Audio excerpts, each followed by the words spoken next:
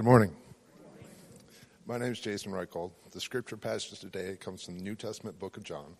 I'll be reading from chapter 13, verses 4, 5, and 12 to 15.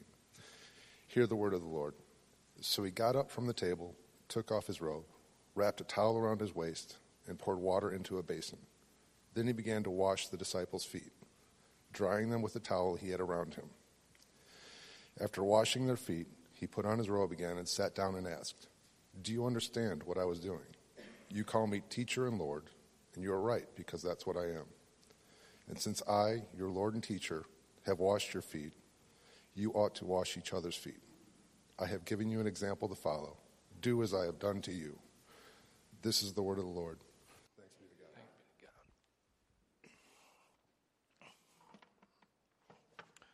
God. Thanks, Jason. I got to turn this like this. There we go. Okay.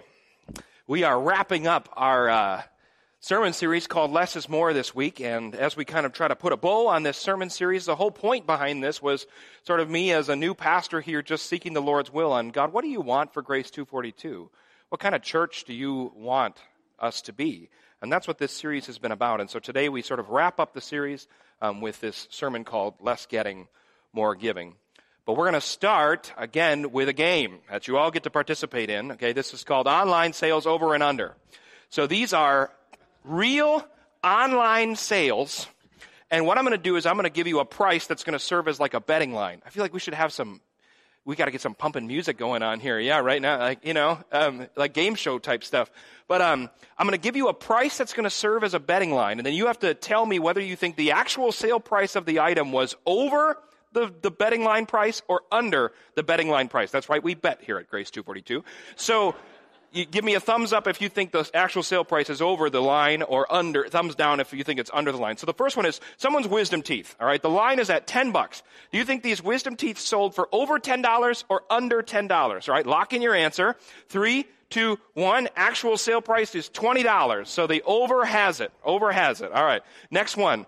Getting on the celebrity train with this one. Piece of French toast partially eaten by Justin Timberlake, okay?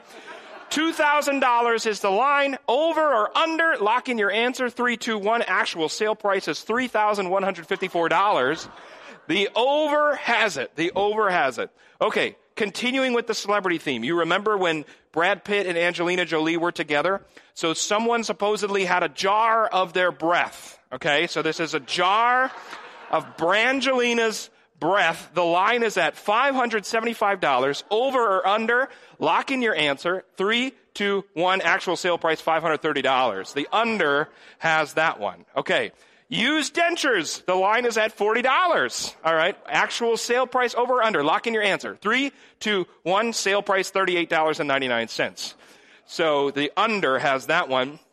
Next one. Lock of J. Beeb's hair. Okay, lock of Justin Bieber's hair. The line is at $90,000. The line is at $90,000. Lock in your answer. 3, 2, 1. Actual sale price is $40,668. Now with this one I go, oh good. No one paid 90, nobody paid $90,000 for Justin's hair. But then I go, but wait a minute, someone paid $40,000 for Justin's hair. Like what? We got a problem in this country. Okay, next one. Sweatpants autographed by Gary Coleman. Okay, the line is at $300,000. All right, over or under? Lock in your answer. 3, 2, 1. Oh yeah, $400,000. Oh yeah, there's some music. That's good. Yeah, $400,000. So the overs have it. Okay, trigger warning. This next one will haunt you forever. Okay, this is a life-size sculpture of Michael Jackson and Bubbles. Okay. The line for the life-size sculpture and Nightmares for Life is at $5 million. Is the actual sale price over or under $5 million? Lock in your answer. 3, 2, 1. It is $5.6 million, the over. That's good, Tony. Thank you. I like that. Thank you. All right, next one. Britney Spears' chewed gum. $14,500 is the line. Lock in your answer. 3, 2, 1. Actual sale price $14,000. Next one. Scarlett Johansson used tissue. Okay. The line is at $7,000. Over or under? Lock in your answer. 3, 2, Won $5,300 is the actual sale price. The under has that. I think this is the last one. This is the last one. A handful of Elvis's hair. I don't know what it is with the hair stuff. All right, 25 grand is the line. 25 grand is the line. Lock in your answer. 3, 2, 1. $115,000 for Elvis's hair. Thank you, Tony. Thank you for the music. I mean, if I was just a celebrity, I would just take my garbage can, put it out, and then put like $1,000 every week to take my garbage, and now I'm getting paid for you to take my garbage away, right? Seriously, this game reveals, well, first of all, it reveals that we have a celebrity worship problem here in America, for real. But more importantly, the only reason why I play this game, well, it's fun too, but at least I think it's fun. But the reason why I play this game is I just want to drive the point home that we live in a buying culture. Because we got people that are willing to drop over $100 grand on Elvis's hair, all right? We live in a culture that loves to buy things. And so we live in this culture that loves to buy and loves to get. And I'm sure that, at least I really hope, we don't have anybody in here that's dropping thousands of dollars on celebrities' gum or hair, right? We don't have anybody in here that's doing that, right? But I think many of us know the happiness of clicking place order on Amazon, right? You know the happiness of clicking place order? Absolutely. It's fun to buy stuff. And he's here today. Oh, Steve, I just thought of a story. So I was talking with Steve, and somehow we got to talking about space and how you kind of need different spaces for the different times of life. And I mean, I have plenty of space in my home right now, but it seems like space just keeps getting filled up with junk and stuff. And I'm like, how do we just keep acquiring? It's like we acquire faster than we can even get rid of, and space just keeps filling. We have plenty of space in our house, but it just keeps filling up. And I was telling Steve this. I'm like, I don't know why it keeps filling up. And Steve says, well, it's fun to buy stuff. And I'm like, well, that's not really profound, but he's so right. He's right. It's fun to buy stuff. We know the happiness of buying stuff and getting stuff. And so we live in this culture of getting and this culture of buying, but Christ's vision for the church was that we would be a culture of giving and a culture of servants.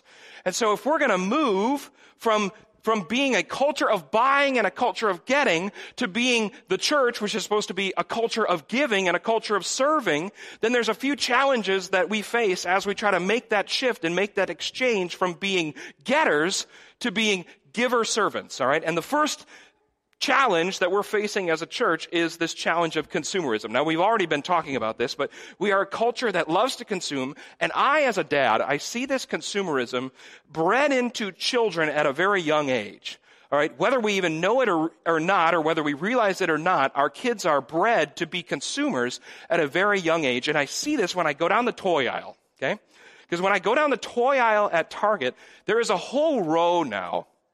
I was just there earlier this week. There's a whole row at Target that's full of brands like LOL Surprise and Pick Me Pops, okay? So I'm going to address LOL Surprise on the left, okay? LOL Surprise is that ball that you see on the left there. This is a pet version. What will come out of that ball is junk. I mean, it really is junk. Because what the child will end up with once they've unwrapped that ball is like 5 plastic figurines on Happy Meal quality level. Okay, that's what the child will end up with once they've unwrapped that ball. But what the child has to do in order to get those 5, junky figurines out of there is they have to unwrap layer after layer. And it's like, here's some, tactile sand that now you move this and now you open this up and then here's the other figurine. And it's a surprise. You don't know what 5 figurines are in there.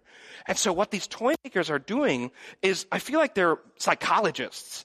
Because they found a way to tap into the child's brain and they're like electricians in there, pulling wires around and rewire and moving plugs around, and they're just messing with kids' brains because they're we've discovered that kids get happy when they open stuff.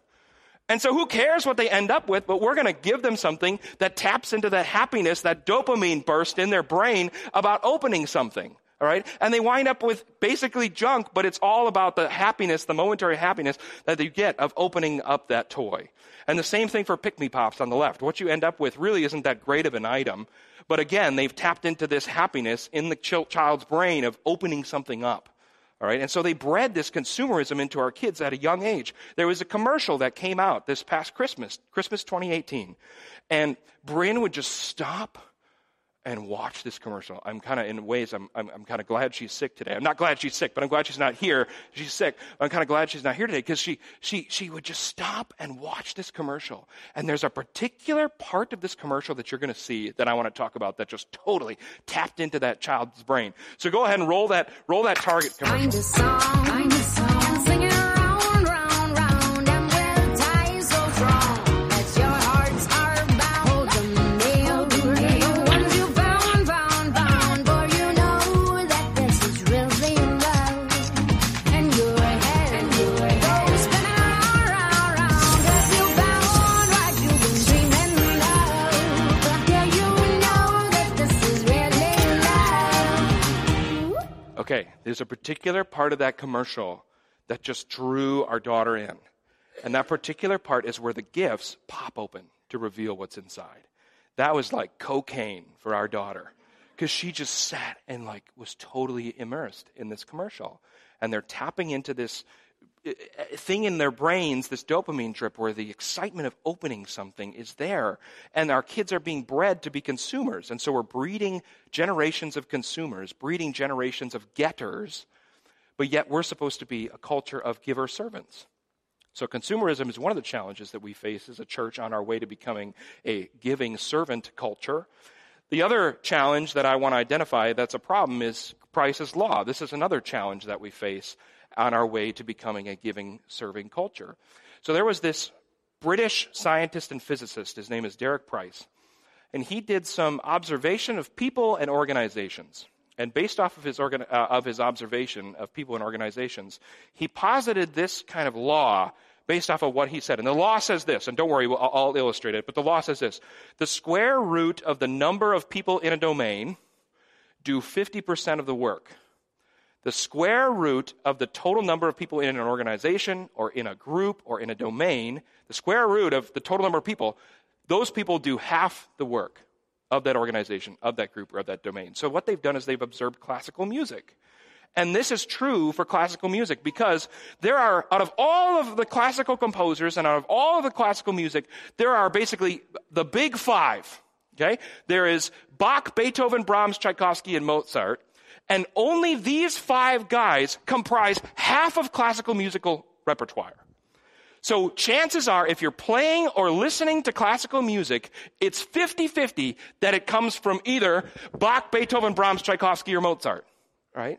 So you have this small segment of composers that comprises this overwhelming majority of classical music. You following me so far? And then the rabbit hole goes even deeper because 5% of the music that these composers wrote is half of what's played. So much of what these guys wrote isn't even played. Only 5% of what these five guys wrote is half of the music that is played. And so the point I'm making with this Price's Law is that you have a small group of people, a small segment of people, a small piece of the pie that accounts for half of the output and half of the work. And they've seen this in organizations. So let's just for fun, let's just apply Price's Law to Grace 242. Let's say that there's 100 people here at Grace 242, which is pretty accurate. And we square root that, we get the number of 10.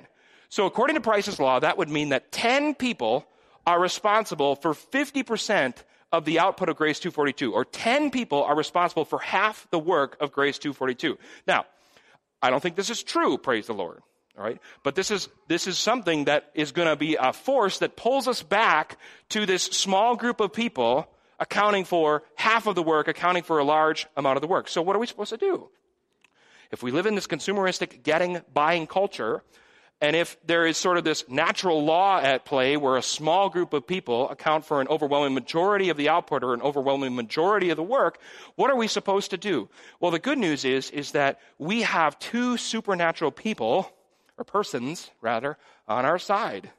I was talking with a friend of mine who has been in business a long time, and he's studied organizations and leadership and things like that, and he was talking about Price's Law.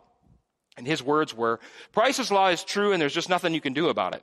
It's just true. And I thought to myself, well, in the secular world, maybe that is true. In the secular world and in the business world, maybe it is just, there's nothing you can do about it. That's just the way it is. You got to figure out how to work around it, or you got to figure out how to deal with it. But we don't live in the secular world. We live in the supernatural world. And we have two supernatural persons on our side. that can help us on our way to becoming a giving, serving culture. And the first person is the Holy Spirit. And the Holy Spirit empowers us to be giver servants. We've been coming back to this passage, Acts 2, over and over again, and I think it's fitting because we're named after Acts 2:42. Grace 2:42 is named after Acts 2:42, and Acts 2 is the launch of the church, and Acts 2 is Christ launching his church, and I think that it's exciting to come back to Acts 2 because when Grace 2:42 was formed, the people said, we believe that the realities and the excitement of the early church can actually be a reality here at Grace 2:42 in our day today. We look at what happened with the early church in Acts 2 and with the launch of Christ Church, and we want that for God's church here today at Grace 2:42. So it's exciting to be a part of that, to say we actually think that's possible, and we want to pursue that, and that's who we want to be. All right. And so we begin at the beginning of chapter 2, and this is church launch. Christ has ascended up into heaven to go back to his dad. And before he goes back to his dad, he tells his disciples, hey, go into the city of Jerusalem, and I want you to wait there because I'm leaving you, but I'm going to send you a gift. And so his disciples, now apostles, head to the city of Jerusalem, and they're waiting in the city for this gift that Jesus promised them. And here's where we pick it up. On the day of Pentecost, all the believers were meeting together in one place. Suddenly there was a sound from heaven like the roaring of a mighty windstorm, and it filled the house where they were sitting. Then what looked like flames or tongues of fire appeared and settled on each of them, and everyone present was filled with the Holy Spirit and began speaking in other languages as the Holy Spirit gave them this ability. And so these followers of Jesus are waiting, these apostles of Jesus are waiting for the gift he sends them, and they receive that gift, they receive the Holy Spirit, and the Holy Spirit empowers them to do supernatural things to build up the church, because Christ had given them the Great Commission, and he said, go make disciples of everybody. Go make disciples of every nation, tribe, and tongue. Well, you need to know the language of all these other tribes and all these other tongues that you're supposed to go to and make disciples of. And so you have the Holy Spirit who comes, fills those apostles, and in that moment gives them this supernatural ability to speak other languages. And so God is already equipping them to do the work of his church, to serve, to be servants in the Great Commission, all right? I think to myself, I don't live like this is true. And I wish I did. I don't reconcile with the reality that God lives in me enough. Like, I ought to wake up every morning and be like, God's living in me. God's living in me. I think about this longing that we have to be with Jesus and to see Jesus, and that's our hope, right? That's our hope, is that one day we'll meet Jesus face to face, and we'll get to hug that first century Jew man, all right, who came incarnate, died for us. That's a great hope that we have, and I look forward to that. But you hear this longing of being with Jesus, and that's a good thing. But I think to myself, we might not be with Jesus right now in his flesh, in his incarnate flesh, but we have God living inside of us. The apostles went from Jesus with them to the Holy Spirit in them. And the same thing is true of believers today. What if I actually woke up in the morning and reconciled with the reality that I have God living inside of me? That he took up residence in my heart, and that he empowers me to do things that are not possible and not natural in the natural world. But he empowers me to do things that are supernatural. And Peter gets all worked up like I am right now. And he gets up and he starts preaching this sermon. All right. And he sees, as the Holy Spirit is filling his disciples, he sees this fulfillment of this passage in Joel, this prophecy in Joel. And he knows his Hebrew Bible. And so as he looks out, he's like, oh my goodness, this is Joel. Joel talked about this. And he says this, he quotes Joel. He says, in the last days, God says, I will pour out my spirit upon all people. Your sons and daughters will prophesy. Your young men will see visions, and your old men will dream dreams. In those days I will pour out my spirit even on my servants, men and women alike, and they will prophesy. And so Peter is seeing this fulfillment of Joel happening right in front of his eyes. And then later on, the Apostle Paul is going to pick up on that word prophecy as one of the gifts that the Holy Spirit gives to his followers. And Paul says this, he says, now these are the gifts Christ gave to the church, the apostles, the prophets, the evangelists, and the pastors and teachers. Okay, well, why does the Holy Spirit empower us with these gifts? Their responsibility is to equip God's people to do his work and build up the church, the body of Christ. This is why the Holy Spirit gifts us in these supernatural ways so that we can build up his church and be the servants that he's called us to be. I have a friend who started this new podcast called Surviving Ministry. He's a friend from undergrad at Moody Bible Institute, and he's now a pastor in Memphis. And he interviews colleagues and friends of his in ministry. So I'm like, when are you going to interview me? He's like, when you come to Memphis. I'm like, ugh. But anyway, so he had this first episode of the podcast, and I listened to it, and my friend, who's the host, Seth Stevens is his name, Seth had this great quote. Now, it's not his quote. He's quoting somebody else, like a teacher in his life. I don't know who this teacher is, but he quotes somebody else, but he says this, and I love this quote. Spiritual gifts aren't what's given to you, it's what's given through you to the church. Spiritual gifts aren't what's given to you, it's what's given through you to the church. And so believers and followers of Jesus have this supernatural empowering of God, his very self, living inside of us, his Holy Spirit, empowering us to be the servants that he called us to be, building up his church. That's the first person we have on our side, is the Holy Spirit, who empowers us as his followers and as his servants to build up the church. And then the second person we have on our side is this supernatural, incredible image of Jesus, his example that he gave us of what it means to be a follower of him. So sometimes I think about being a disciple at the Last Supper, and I think it's just too much. I would be walking out of there like, what in the world is going on? Because he's talking about being betrayed, and he's got his wine out, and this is my blood poured out for you, and this is bread is my body broken for you. And I'd just be like, what is going on here? And then he tops it all off with this little number. So he gets up from the table, Jesus, and takes off his robe, wraps a towel around his waist, and poured water into a basin. Then he began to wash the disciples' feet, drying them with the towel he had around him. What is going on? After washing their feet, he put on his robe again and sat down and said, do you understand what I'm doing? I'd be like, nope. If I was a disciple, no, I don't understand. You care to elaborate? You call me teacher and Lord, and you are right, because that's what I am. And since I, your Lord and teacher, have washed your feet, you ought to wash each other's feet. I've given you an example to follow. Do as I have done to you. Oh, that really clears it up. Thanks, Jesus, right? But the disciples are just stunned because their teacher and their Lord just abruptly gets into a towel and begins washing their feet and doing the work of a slave. This venerated teacher that they've just learned from for 3 years has now just taken the position of a slave and starts to wash their feet. And Peter, who can't keep his mouth shut, is like, I should be washing your feet. Okay, then wash my whole body. And Jesus is just like, be quiet, Peter. Right now is your time to listen. And I'm giving you an example to follow. I'm the teacher right now. Just be quiet and listen for once. Right? But Jesus gives this powerful image of being a servant and washing his disciples' feet. And he's saying, this is what it means to be my follower. It means that you are a foot washer. I'm reading a book right now by a pastor called Francis Chan, and he says in his chapter on servanthood, he said, you can't call yourself a Christian and not be a servant. Christians are servants. You can't call yourself a Christian and not be a servant. Christians are servants, and this is the image that Jesus gives to his disciples of being a foot washer. Maybe I'll wrap up this sermon by, I have 2 stories of foot washers.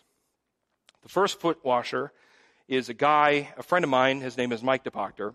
And Mike DePoctor has been a youth leader at First Presbyterian Oostburg forever. He was a youth leader when I was brought on staff there, and he's still a youth leader to this day. He's a plumber in Oostburg, and he runs his plumbing business. But this guy has discovered the joy of foot washing and the joy of being a servant. And one time I sat down with him and just took some video as I kind of interviewed him about being a servant and being a foot washer. So go ahead.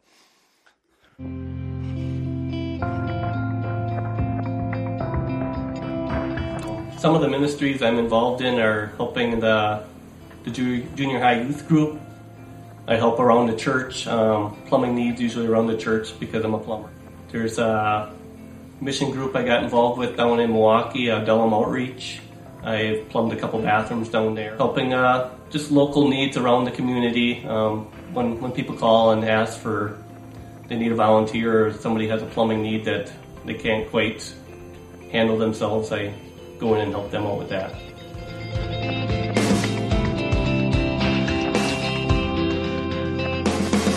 Yes, there was a time I wasn't involved. I guess I probably just didn't know what my spiritual gifts were. I think I sort of knew I was always good with my hands and helping out other people. I started to get involved when other mentors of mine called me for certain projects they were involved in and they needed an extra hand, so I'd help them out. And that's how I got involved.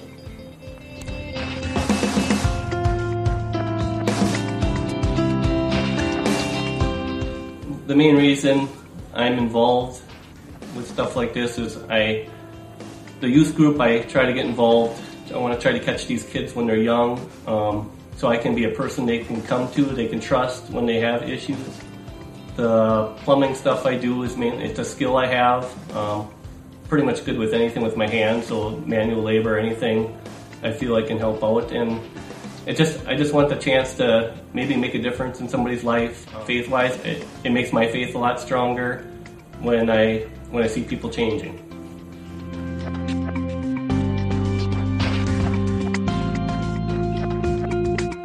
Just the joy of making a difference, helping someone out when they're sometimes just at the bottom, sometimes of their life.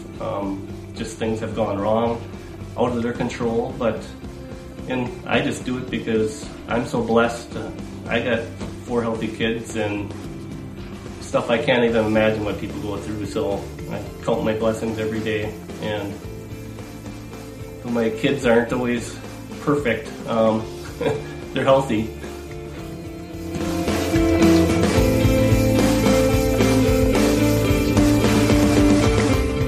I guess if you're not really involved in anything else other than sitting in church every Sunday, I guess you gotta put yourself out there and really trust that through the Holy Spirit you're gonna make a difference. Good. It's not about you. It's about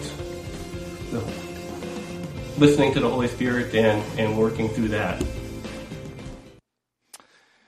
So I love Mike. He's my friend. He's a foot washer, and he's embodying that example, that image that Jesus gives us of being a foot washer.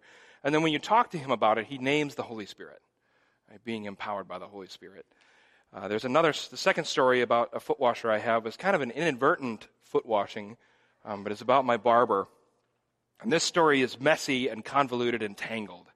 But I'm also mindful that life is messy, and I'm also mindful that foot washing is messy. That's why it was relegated to slaves, the work of the slaves, because it's disgusting feet that are dirty and gross. I don't want to wash people's feet right now, and you put them in shoes, but this story's kind of messy. So I visited my barber recently, and so I'm going to say it the easy way, and then we'll say it the theologically correct way. The easy way to say it is, my barber's sister married another woman. The theologically correct way to say it is, my barber's sister entered into a civil union with another woman, right, in a ceremony. And I knew that my barber had been wrestling with what it meant to have a sibling who is romantically involved with another woman and all that. So the last time I visited her, this ceremony, we'll call it a ceremony where her sister entered into the civil union, this ceremony had transpired. And I asked her about it, and she was telling me about wrestling with all of this and what it meant, and if she was going to go, how involved would she have been, and what does it mean for her to be involved because it's her sister, and all this stuff. And she was telling me about this ceremony, and she was telling me about the night was wrapping up, and they had rented out this hall for a reception, and they had to return the hall to its state before they left for the night. So they had to clean everything up, put the decorations away, whatever. And she said, my barber said that her and her mom were running around trying to get this hall back to normal before leaving, and they had a bunch of younger people there who wanted to go out afterwards. So my barber's sister wanted to go out, my barber's sister partner wanted to go out, and my barber's sister's partner's friends wanted to go out, and all this stuff. So she and her mom, my barber and her mom, are running around, and they're trying to get everything cleaned up. And she said, Bill, I was so mad because here I am running around trying to clean everything up, and my my sister's partner's friends, or the other side of the family, as it were, are just sitting there, and they're like complaining about how late it is and how they want to get going and how much work there is to do. do? And she's like, Bill, I wanted to open my mouth and be like, well, if you pick something up, you could help us get out of here. If you stop complaining and just do something, we could all get out of here on time, She's like, but I kept my mouth shut because this is my sister's new person and she's kind of becoming part of the family and I want to love her even if I disagree with the decision she's making. And, I don't want to be this marked woman look, she hates them already and everything. So she's like, I just kept my mouth shut and I just did the job, And I just got this smile on my face and I told my barber, I said, I'm smiling because there's something Christ-like about what you did in that moment. Because you were a servant.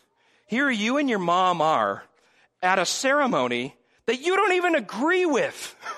That stands in opposition to what you believe as a follower of Jesus. And yet you found a way to serve these people and show the love of Christ to these people, no matter how frustrating it was. You were a servant in that moment. And she stopped. She's like, I never thought of it that way. She's like, I'm going to call my mom and tell her about this, And I thought to myself later on, my barber sister doesn't know Jesus. My barber sister's new partner doesn't know Jesus. And I would hedge a big bet that my barber sister's partner's friends don't know Jesus. And yet she was Jesus in that room. And she was Jesus to them because she was a servant. She found a way to love them like Jesus would have loved them and serve them. It was awesome. It's this awesome story. I loved hearing it. God wants for his church that we wouldn't be a culture of getting. We live in a culture of getting. We live in a culture of consumerism. He calls his followers to be servants, to be givers. Remember, we have two supernatural persons on our side. We have the Holy Spirit empowering us in a supernatural way, and we have this supernatural picture of Jesus washing the disciples' feet. God wants Grace 242 to be foot washers. Amen.